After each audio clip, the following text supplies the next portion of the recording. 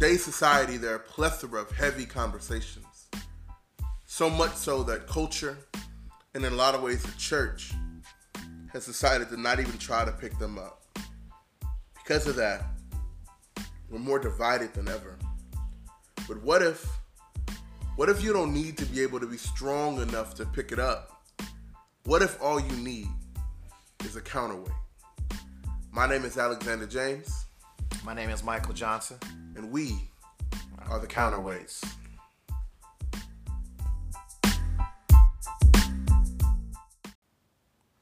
So listen, family, me and Alex was just actually sitting and having a conversation on what we should name this podcast. Right. We knew exactly our heart was to create a conversation that would create some form of balance with the culture, today's present culture, and our church. Yeah. But we had no idea how to present the idea and what that looked like. Yeah, so we were literally going back and forth. I mean, I'm a poet, so people just think I know all the words on earth.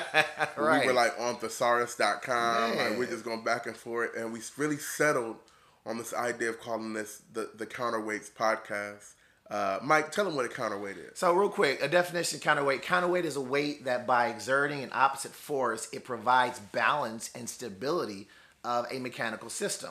But here's the crazy part. Its purpose is to make lifting the load more efficient, which saves energy and is less taxing on the lifting machine. So it creates this idea that culture has been so heavy, right? That, again, as Alex said, that conversations have been really dismal, have been really heavy, have been challenging to the degree where people just want to run from them.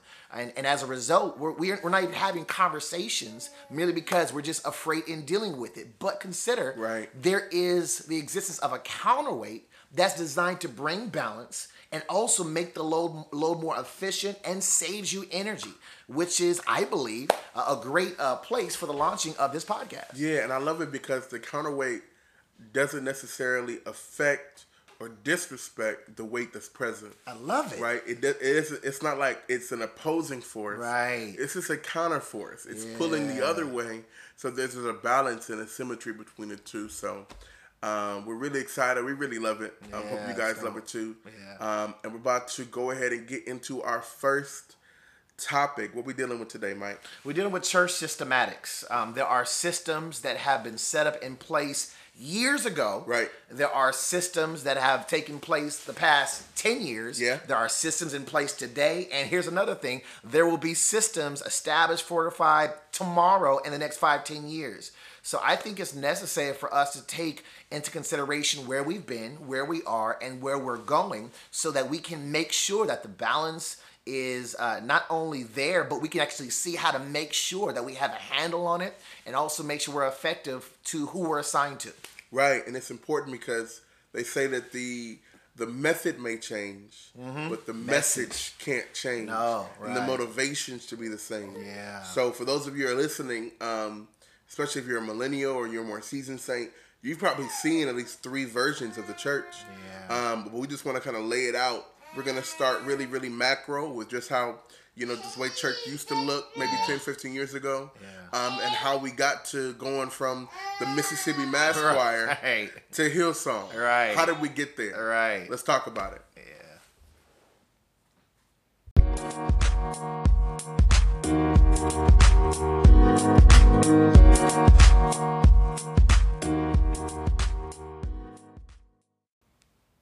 So listen, I don't know exactly what your church historical reference looked like, your context looked like, but what we're going to do real quickly is just kind of give our own personal experiences, and maybe by chance it bears witness with you. I was brought up in the Church of God in Christ, and Told you. right. Brought up at the Good News Church of God in Christ, and I remember the days where, first off, all of the kids, we all had to do Easter speeches. We all wore, I remember Easter speeches. Even remember those. I don't know if they still do them now. They have different plays and everything. But we used to do Easter speeches. We had to remember within the first month. Everyone sang in the choir. Yeah, no choice. Right, no choice. You're going to find yourself as a tenor, an alto, or a soprano. With a bow tie. With a bow tie, yes. The white gloves. You got to make sure that you are wearing your white and black on first Sundays. Also, we made sure that we had junior deacon. Well, yeah, junior deacons. We actually had junior ushers on youth Sundays. We didn't have, what we see today, but back in the day, we had youth ushers. We would have, during offering, we would actually do the march. We would march to the front with the collector's plate. And so there were so many different experiences. And I don't want to throw shade on that, because I don't know if your context is like that. You probably, maybe you like the flip-flops. Maybe you don't like to sing. Maybe you don't like to be a junior deacon. But I can be honest to say that my faith has been fortified today because of my foundation, because of my historical references and experiences. The culture that I was brought up in gave not just validation, but again, gave structure and foundation to who I am today. And so prayerfully, if you are a millennial who you don't like to look backwards because you feel like it's non-relevant, hear me. The power that you see, the expressions, the experience, the strength that you see today, it came from the foundations before you were born. Someone who was in your position actually laid foundation, and now they're considered old. They were young too. And the Lord used them to lay foundation for what you now live and experience. And so I really value my history, man. Yeah, man. Let me ask you this, man. Like, what was that?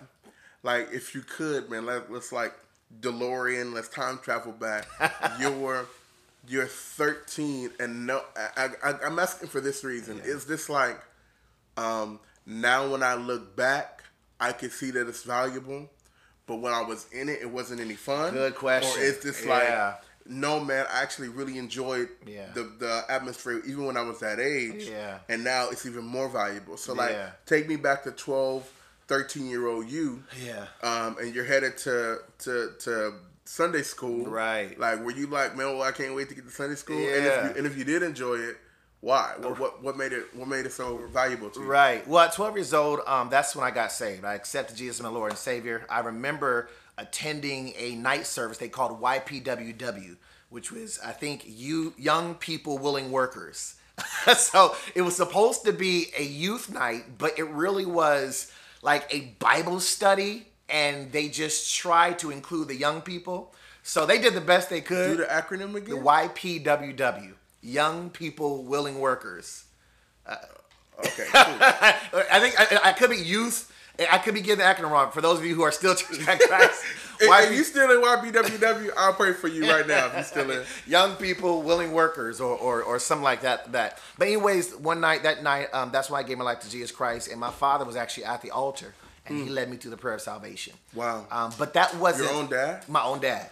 Oh, that's so powerful. It was, yeah. So for those who don't know, my father passed away about 4 years ago, but I'm grateful to know that my history and foundation was my father at the altar, opening his arms and accepting me and walking me through the plan of salvation. However, I can be honest with y'all, it wasn't the most entertaining time of my life. You know, I sang in what we had, it was called a state youth choir, where we sang songs and all that good stuff. The state youth choir, How many people were in the state youth choir, Mike? There was at least like maybe about 20 or 30 because it was a part of our jurisdiction. So it was anyways. So here's the thing though. I think probably the most fun time that I had was we attended, today young people go to youth retreats. We went to what was called Youth Congress.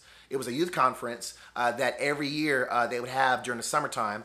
And we would go to a hotel and stay for like 3-4 days. Oh, wow. Yeah, so this was our getaway from home. Oh, wow. Yeah, so, but the crazy part about it is at the night, they would have youth services, and they had a speaker come. We would all dress up in our suits and shirts and ties. And again, it wasn't necessarily the entertainment, but here's the thing. I got serious about God at these night services. Like, this is the first time where I saw young people crying out to God on the altar. They were crying out. They would lose their voice. 1 a.m, the service is over, and young people would stay on the altar because they just want more of God. They were burning, which is why today I'm so excited and passionate about moments of deliverance or moments where people are willing to just press forward because that was my context. You know, it wasn't really just about entertainment, but it was about change, and it was about deliverance, about healing. And so, again, I would say my context, it wasn't about, just relevance or fun, but it was about experiencing God. It's about having unquestionable moments where God's power and presence was available and tangible. And I loved it, man. And I love it today. Yeah, man, that's so good, man. Tell me about like we nailed down like the culture. Like, what was it? Because I want to imagine you weren't the only kid there. Of course. So, like, what was it like being with like the other community of kids in that church culture? Yeah. Like, what were you all like friends? Were you all like what were your relationships with each other? Yeah, well, I mean, I'm sure like in today's context, people look forward to going to the next youth retreat because you see your friends that you made at the retreats. Mm-hmm. So at Congress, it's the same context where we wouldn't hang out because, let's say I lived in Long Beach and some of the friends that I met in Youth Congress lived in Pomona, lived in San Diego, or lived in another state. And so we didn't have email back then, no social media. This wasn't the time where Twitter and Facebook was popping. This is before MySpace. So this was the time where this all we had. Black Planet, right, Black Planet. Yeah, all that. So this before all that, all we had is cell phones, and we barely used that because there was no reason we didn't do all that. So anyways, I think the exciting culture that we created was just the excitement or the camaraderie that we developed at Youth Congress. And it was basically event driven. You know, this whole 3-4 days we would come together, connect, and then we would leave from there. However, if I can talk about some of the challenges, I don't think that we did a great job with discipleship or follow-up. So real quick, just for clarity, let's define those two terms. Okay. Like when you say discipleship, there's a lot of churches who believe that just having a youth event is them discipling their youth. No. What do you say? Disciple. I believe a disciple is one who follows Christ. Mm-hmm. Just because you give your life to Jesus doesn't automatically make you a disciple. Right. Doesn't make you a student. A student, right. You have to literally submit to the process of being like Christ, learning Christ, and helping others to do the same. And so I think in the context, while we had great experiences, no one took the time to help groom me so that I can grow as a Christian, and not only a Christian, but as a Christian disciple.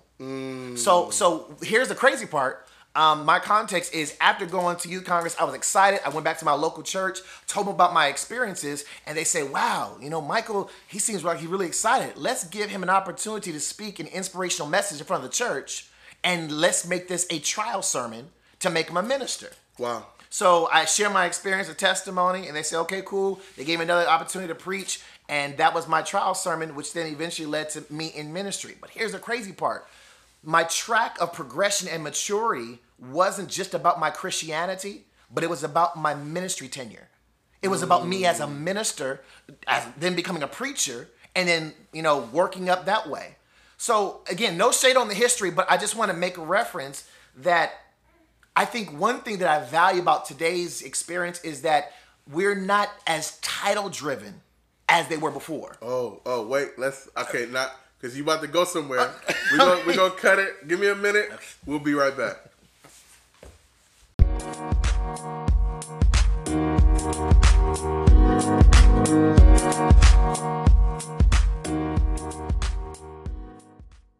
All right, Mike, you about to get us both in trouble, man. Not this idea of like being title driven. Let me ask this, man. Like, well, let me ask this first. What as a young age, how did it affect you? The value that church culture gave to titles. Yeah. Like what did that do to you? Well, the way I can think about it back then, I'm looking at it today. You work at a job, you want to go through a moment of or a time of progression. You want to start as a bottom employee. Thank you. You want to be a bottom employee. You want to be promoted to something higher than that, which leads to a supervisor, leads to a manager, and then et cetera, because you make more money. So I would think the progression in the church, they make that a priority. Yeah. Now again. Let me ask you this, Mike. Let me ask you this. I completely agree with you, but I want to drill down. You said you go in at entry level. Yes. That's the trial sermon. Yes. And the youth Sundays. Right. And you get the inspirational message. Right. And then you upgrade and you're something else. Yeah. Upgrade to something else. And I'm guessing the only top could be pastor, right? Mm-hmm. But you said in the job world you do that because you get more money. What is that? What are you paid? What's the wage you're getting that's increasing with different promotions in the church? Right. So this is before honorariums. This is before, you get love gifts.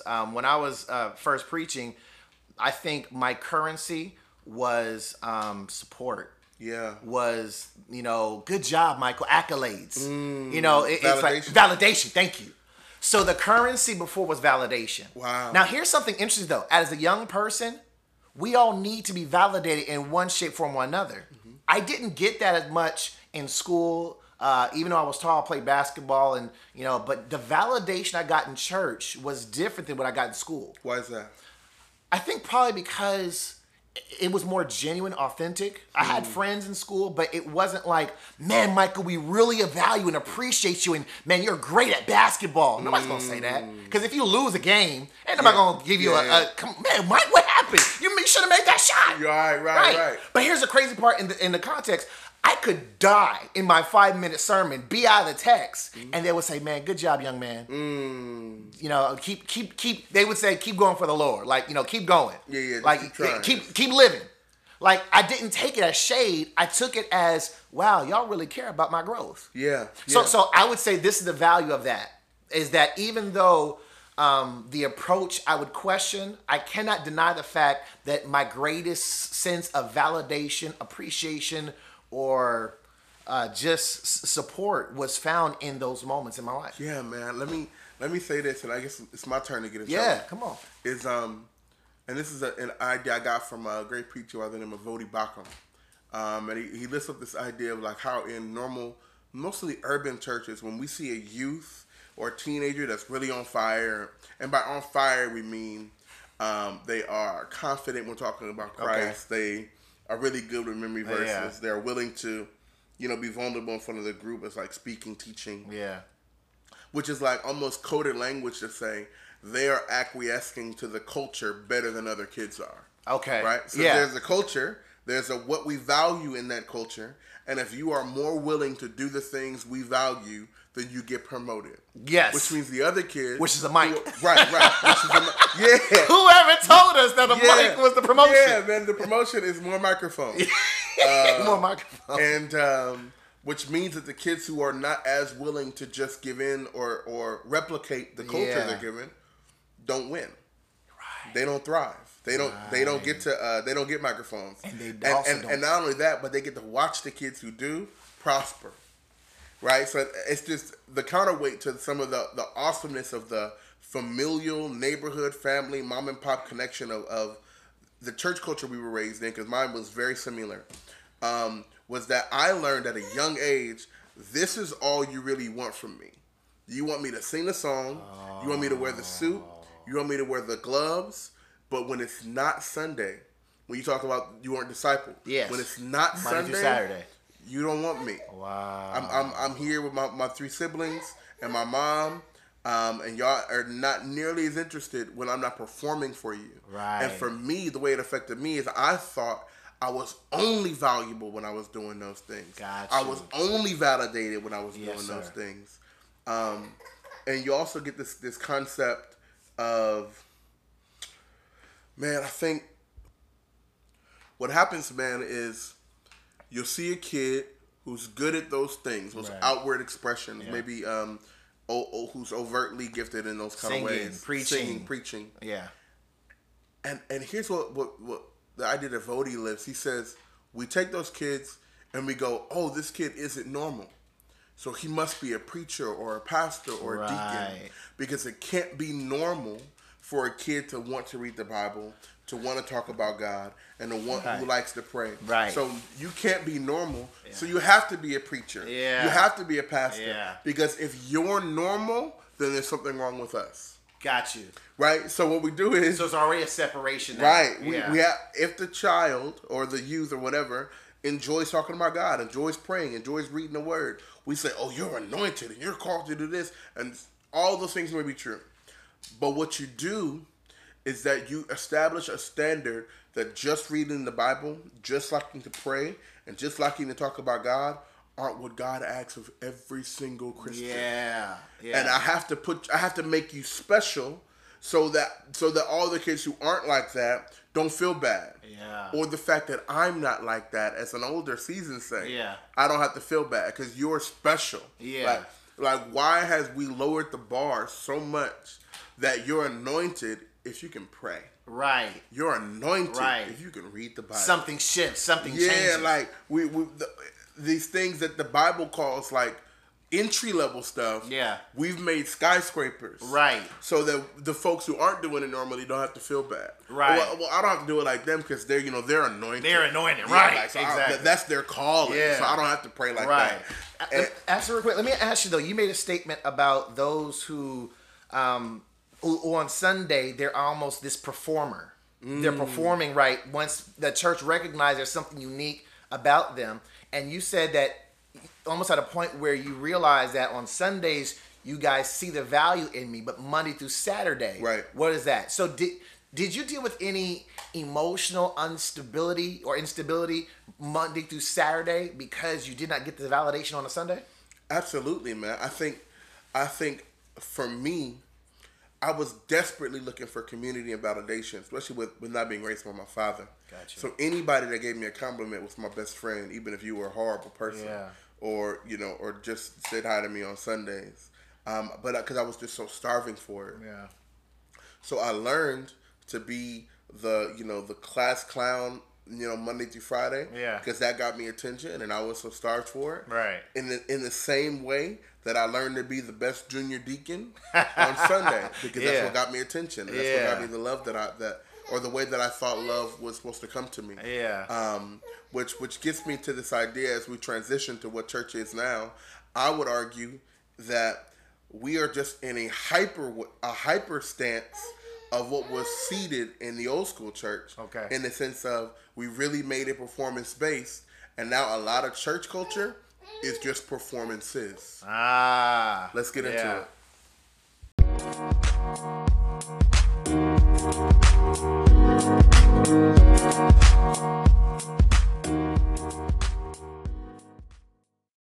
Though the church we were raised in blessed us and supported us and loved us and in a lot of ways nurtured who we are, Yeah. we also have to take the good with the bad. We have to take the weight with the counterweight. Right. That we also were some of the folks who happened to thrive in a culture that really, really promoted performance, like being the speaker, the teacher, the one who led the prayer. And if you did that, then you got promoted. Like using the metaphor you use.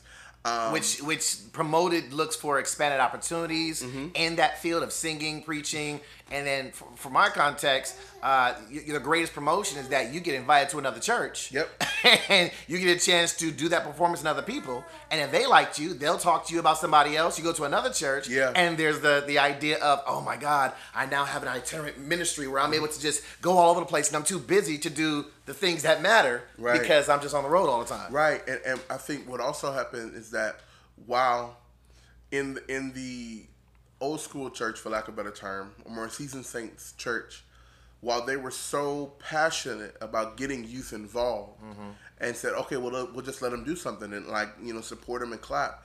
I don't think that their desires were negative. Gotcha. or they were being intentionally deceptive and saying, oh, we'll just make them work for us. Right.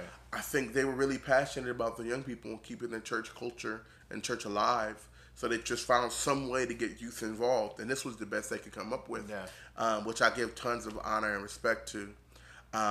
However, an unintended result of that is now that generation that was taught performance and not taught as much sanctification. Yeah. Now the generation are millennials, and we're grown. Yeah. And those seeds that were planted of being valued only when I perform. Yeah. Those folks are leading churches now. Yes. Those folks are in charge of ministries. Yeah. So now ministries look like it's all about the guy at the top. It's all about the leadership at the top. It's about who performed his way up to the top. Who has the social media following. Who's the best performer, the best speaker, the best rapper, the best poet, the best whatever. Yeah. Because of the culture that we were kind of raised in back in olden days. Yeah, olden days. And I think what's important for millennials to accept is that we have incredible ability. Right. Probably some of the most creative, intelligent folks that have ever existed until Gen A comes, because Gen A is going to be crazy. Gen Alpha. But I do think it's important for us to just acknowledge that your story about, man, they let me do a bunch of stuff, but nobody like really walked with me and did discipleship with me. Yeah. Like other than your father. Yeah. I think that that's important because now we have a generation that's good at ability, but not good at being sanctified. Gotcha. And not great at being like set apart. Yeah. Because the idea of performance means amass a crowd. Right. The idea of sanctified means set apart. Yeah. You can't have a heart that wants to perform and a heart that wants to be sanctified at the same time. Right. Because the crowd looks different when you're sanctified. Yes, sir.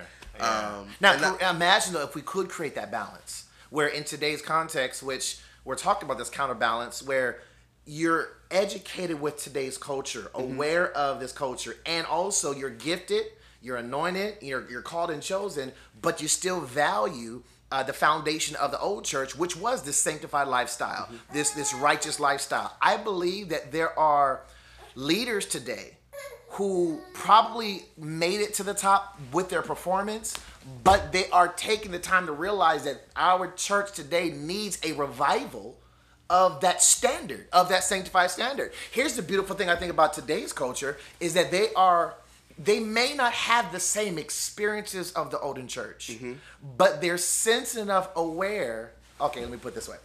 It's crazy how you may not have personal experience, but because it happened in your family, that DNA still transpires to you. Yeah.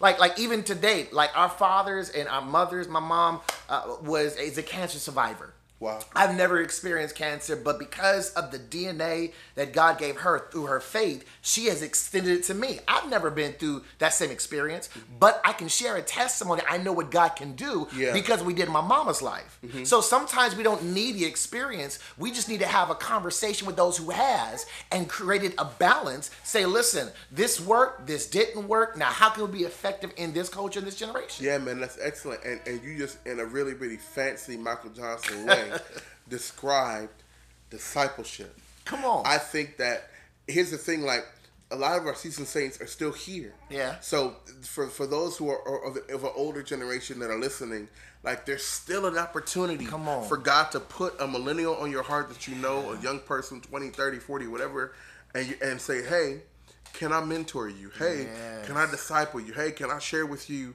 the practices and disciplines and the rhythms that have helped me sustain? Because here's what I'm concerned about, Mike. I'm concerned about today's church culture that is very performance-based. I'm concerned about burnout. I'm concerned about the rates of depression amongst ministers and leaders. I'm concerned about the rate of suicide amongst ministers and leaders. And what if a lot of this, other than, of course, like mental illness, but what if parts of it have to do with us not learning the rhythms and how to like rest and sustain and like be at peace and like leave? I was talking to a good buddy of mine, Jose Rodriguez. He's the CEO of Rescue a Generation. Get to know him if you don't know him. He's an awesome guy.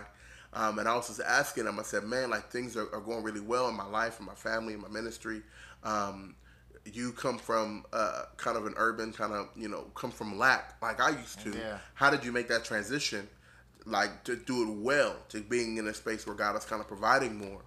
And he said, man, like what I like to do, bro, is like I'll have a season when I'm going hard in the paint, and then I will tell myself this month I'm not taking any bookings. Gotcha. I am going to rest and I'm going to recoup because you can't make the ministry your mistress. I love that. Say it again, man. Say it again. You can't make the ministry your mistress. Yes. And what that helped me so much, because honestly what he's saying is like, hey, you can be great at the performance side, but don't forget the laying prostrate side. Sir. Yes, you can be good at the stage and the lights and moving the crowd, but don't forget about sitting alone in the dark with Jesus. Come on, and also learning what it is to have godly community.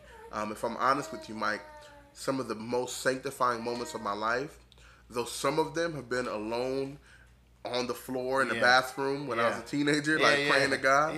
But most of them have been in community. I think that I don't mean to make the pendulum swing the whole other way, where now we believe sanctification is like go be alone in the forest, right? And that be a hermit somewhere in Big Bear. And that's cool. There's nothing wrong with that. The biblical characters all through the Bible spend a long time. Even Christ does that. But a lot of your sanctification comes from iron sharpen iron. Yeah. A lot of our sanctification comes from us being in community together, where nobody's performing.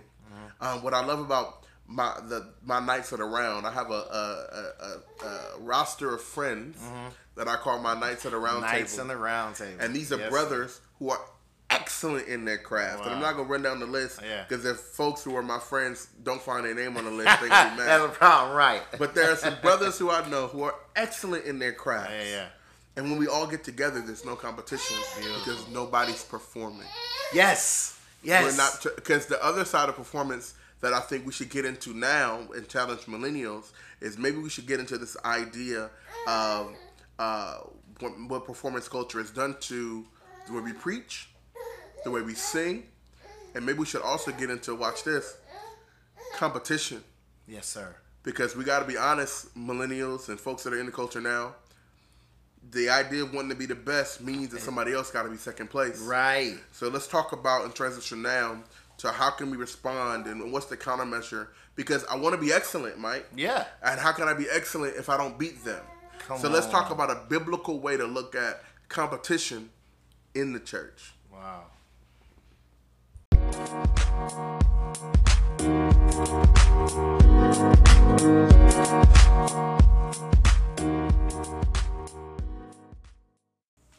So there are definitely strengths and weaknesses to our foundation or our history context and even our present context. I believe this conversation isn't about it was better back then than it is today. I believe that there were strengths in our past, but there are also strengths in our present. Absolutely. There were weaknesses in our past and there are weaknesses in our present. And the beautiful thing about it is the most effective leader, influencer, engager is one who is able to harness the strengths of the past and find ways to implement them in today's present to be effective for our future. Yeah. And so prayerfully, family, you're able to consider through this time in our conversation, sharing our experience, you're able to look back and say, what could I harness? What could I, as a farmer, harvest? What can I harvest from the experiences of my past for a more brighter future? However, one of the challenges, as Alex just brought up, is that sometimes our strengths lead to division, and he used it as competition. We talked about the idea of someone who has been performance driven, and so now you're invited to different churches or ministries, or maybe the validation at your church is super strong, but then there's someone else who's also being validated, and you're getting the less accolades or less validation than it was before. So now it's literally Mario versus Wario in your own church. Mario versus Luigi, whatever the case may be. Man, and I would argue, man, like that's not a competition in church ain't new. This is something that goes. I remember, and I'm not gonna say your name, mother, but I remember, not my mother, but mother in the church. But I can remember hearing choir members go, "That's my song. Why is she singing my song? Yeah, yes. I lead that song. Yes. Why is she leading that song?" Yeah. And it's like the same song is being sung to glorify God. Who does it matter? Who is leading? But watching that, I remember going, maybe whatever I do, I need to be the best at it, so nobody else wants anybody else to do it but me. So, and I think that. So you want mic drops? Yeah, you want a mic to drop. Yeah, I need to write the best poems. I need to write the best sermons, the best music. So jump to 2019. Yeah, that fruit, that seed that was planted has come to fruition now, and now we have to be honest, millennials. That something that's definitely prevalent in our church culture now, more overtly than it was in the past. Yeah, it's this idea of us competing with one another. Wow. I've had the chance to travel quite a bit doing poetry, and God's blessed my family tremendously. Yeah. But I'm gonna tell you this: some of the most segregated rooms I've ever been in have been green rooms. Wow. When folks find, oh, that's the other poet. Oh, who's going first? Who's going first? Okay, they going. Okay, I'm gonna be out there to check them out. I'm gonna check them out. Check them out, right? And what's crazy is like, when the person say does their poem and they come back to the green room, the other poets is like, "Yeah, man, good job. That was cool." While they were on stage, they were like, "Man, I'm gonna kill it. Right. I'm gonna kill it." Wow. Right? Or I've seen like like little marathon preaching services. Yeah. And folk, at the end of it, all the preachers would be like, "Oh, I killed it, Doc." 7 last sayings has always been. 7 last has sayings. always been the competition. Right. Who got the best? second saying? Okay. Third saying? Okay. I'm going to finish it off. I'm going to kill it, Doc. Yeah. It's finished. All right. I'm a slay, Doc. It's crazy part.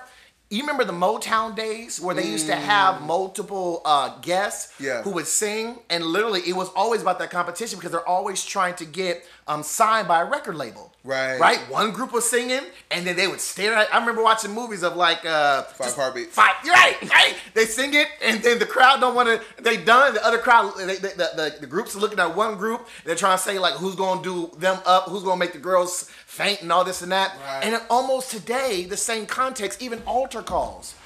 My context, how many people did fall out when you laid hands? Like how many times? Again, no shade. Just use my own context. But literally, the competition I've seen young people, ministers who are laying hands and they're forcing people to fall because they have the appearance of being more stronger, powerful, and anointed, so that someone else on the outside looking like, I want them at my church. Whoa, Mike, are they pushing people down, Mike? It's Street Fighter.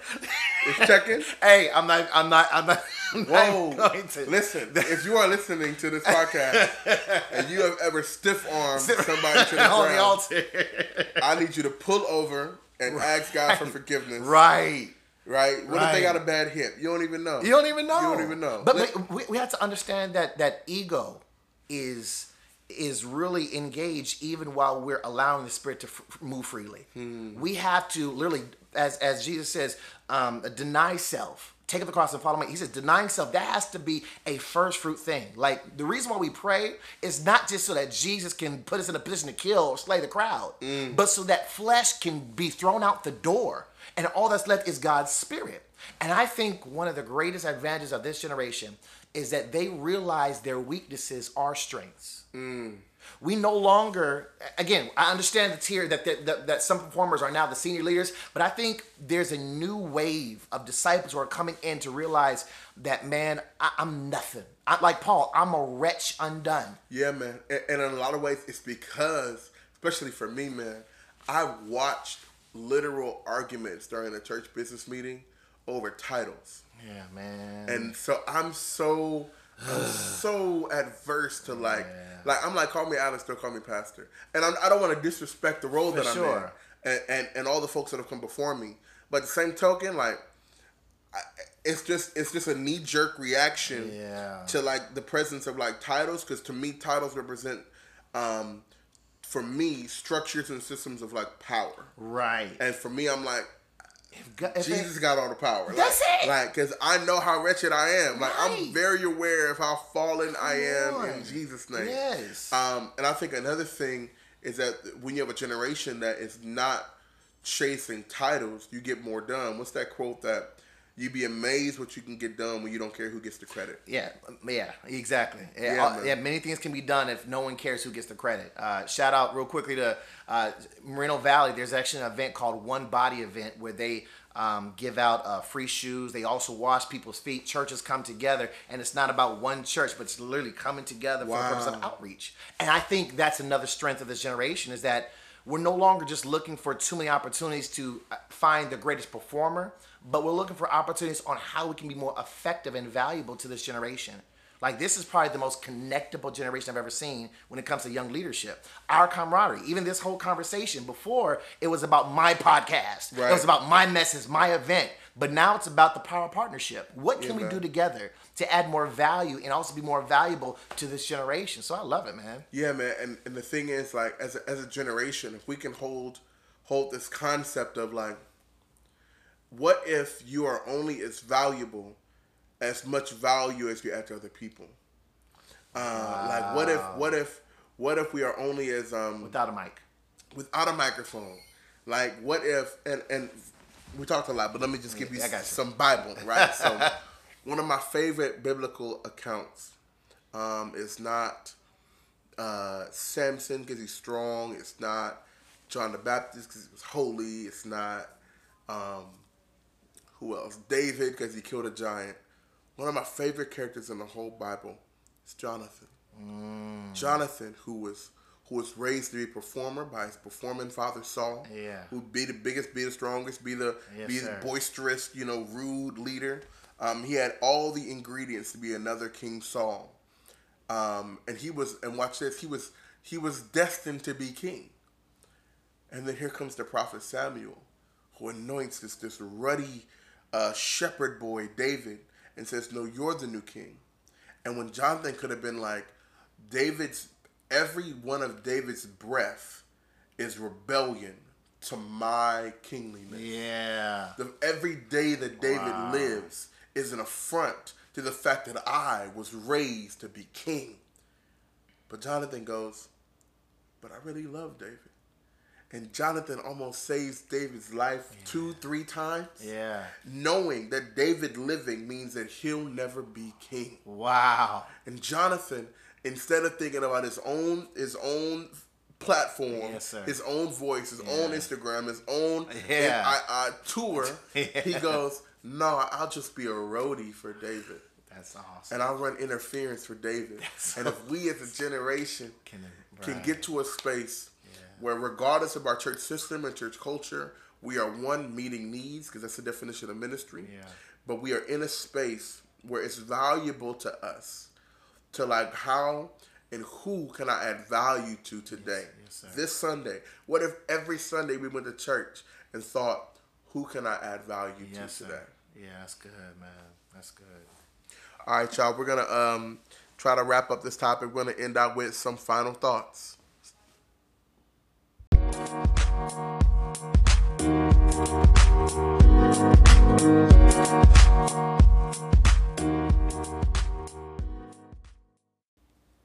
So it was a lot. We took a tour bus through some historical references. We took a tour bus through some present day experiences. And so now the question is, where are we going? What do we do from here? Well, we don't know. I wish I could tell you, because there are so many different people with different perspectives. But I would like to lift up this potential challenge to the current church, Millennial Church, who will be the senior leaders of tomorrow. I want you to be able to value the history and foundation of the church, even if you've never had the experience back then. Consider you're going to be a senior leader in one shape, form, or another. And the question will come to mind is, what would you want to be remembered as? Remembered by? What are they going to say about you? Are they going to say that you were a competitor? Are they going to say that you were, super ambitious? Or are they going to say that you were great, with your gift, but horrible with their integrity and character? Wow. At the end of the day, I think the challenge is not throwing shade on our history or our past, but again, as I said before, taking time to harvest what strengths can be found in our past and history that can benefit us on the assignment that we're in. I thank God for every experience, everyone who spoke in my life, every person who didn't disciple me, who did disciple me, because I would not be the man I am today if it wasn't for who came before me. Yeah, man, I appreciate that. And my final thought would be this, man, as Mike was kind of coming from the church to millennials, let me challenge the church on behalf of millennials. And I would say this, we have to get to a space, let me say it this way. It's not too late. It's not too late for you to find someone younger than you and say, "Hey, I just want to walk with you.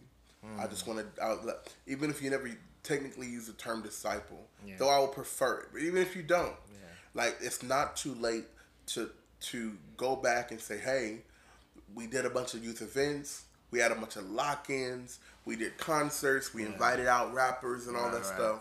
But what you really wanted was for somebody to come to your basketball game. Right. What you really wanted was for somebody to come help you with homework. Yeah. What you really wanted was for somebody to come and do life with you. Yeah. You didn't have a mom. You didn't have a dad. You didn't have a mentor. And I was so busy keeping my bills paid and keeping my home together.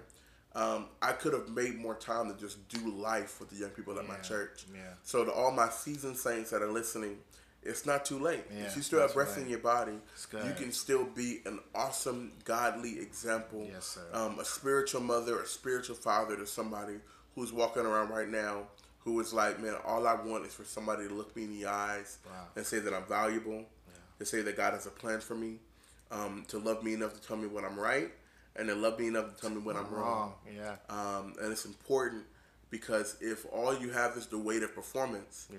where's the counterbalance? Exactly.